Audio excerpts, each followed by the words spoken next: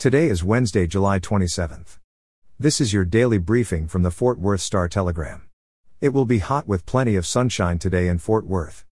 The high is 102 degrees.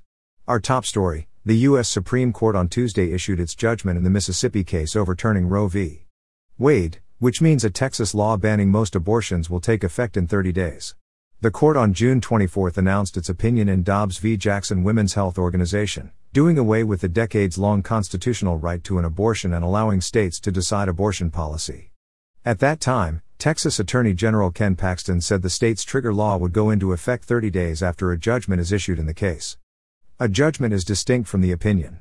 The law does not include exceptions for rape and incest. It provides exceptions for medical emergencies. The bill also states that penalties do not apply to a, quote, pregnant female on whom abortion is performed, induced, or attempted. In Dallas news, a 37-year-old woman threatened to blow up Dallas Love Field and fired 2 shots at the airport ceiling and 1 toward a Dallas police officer before the officer fired back and wounded her Monday, according to the Dallas police chief. Police identified the woman as Portia Odufuwa, who was taken to Parkland Memorial Hospital in Dallas. Odufuwa faces a charge of aggravated assault of a public servant, according to Dallas Police Chief Eddie Garcia.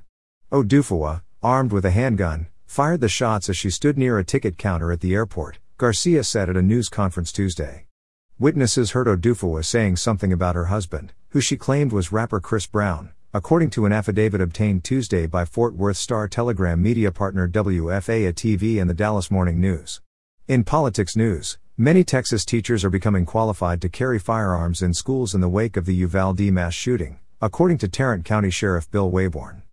Wayborn was part of a panel of politicians on Tuesday who spoke at an America First Policy Institute summit in Washington, D.C. Wayborn said schools must be, quote, hardened to protect kids from shooters, mirroring Texas Governor Greg Abbott's call for action to better secure schools from potential shooters. To protect schools, Wayborn said, schools need, quote, a good guy with a gun ready to go, whether that person is a police officer or a, quote, well-trained vetted staff member in that school. For the latest in Fort Worth and Tarrant County news, visit star-telegram.com.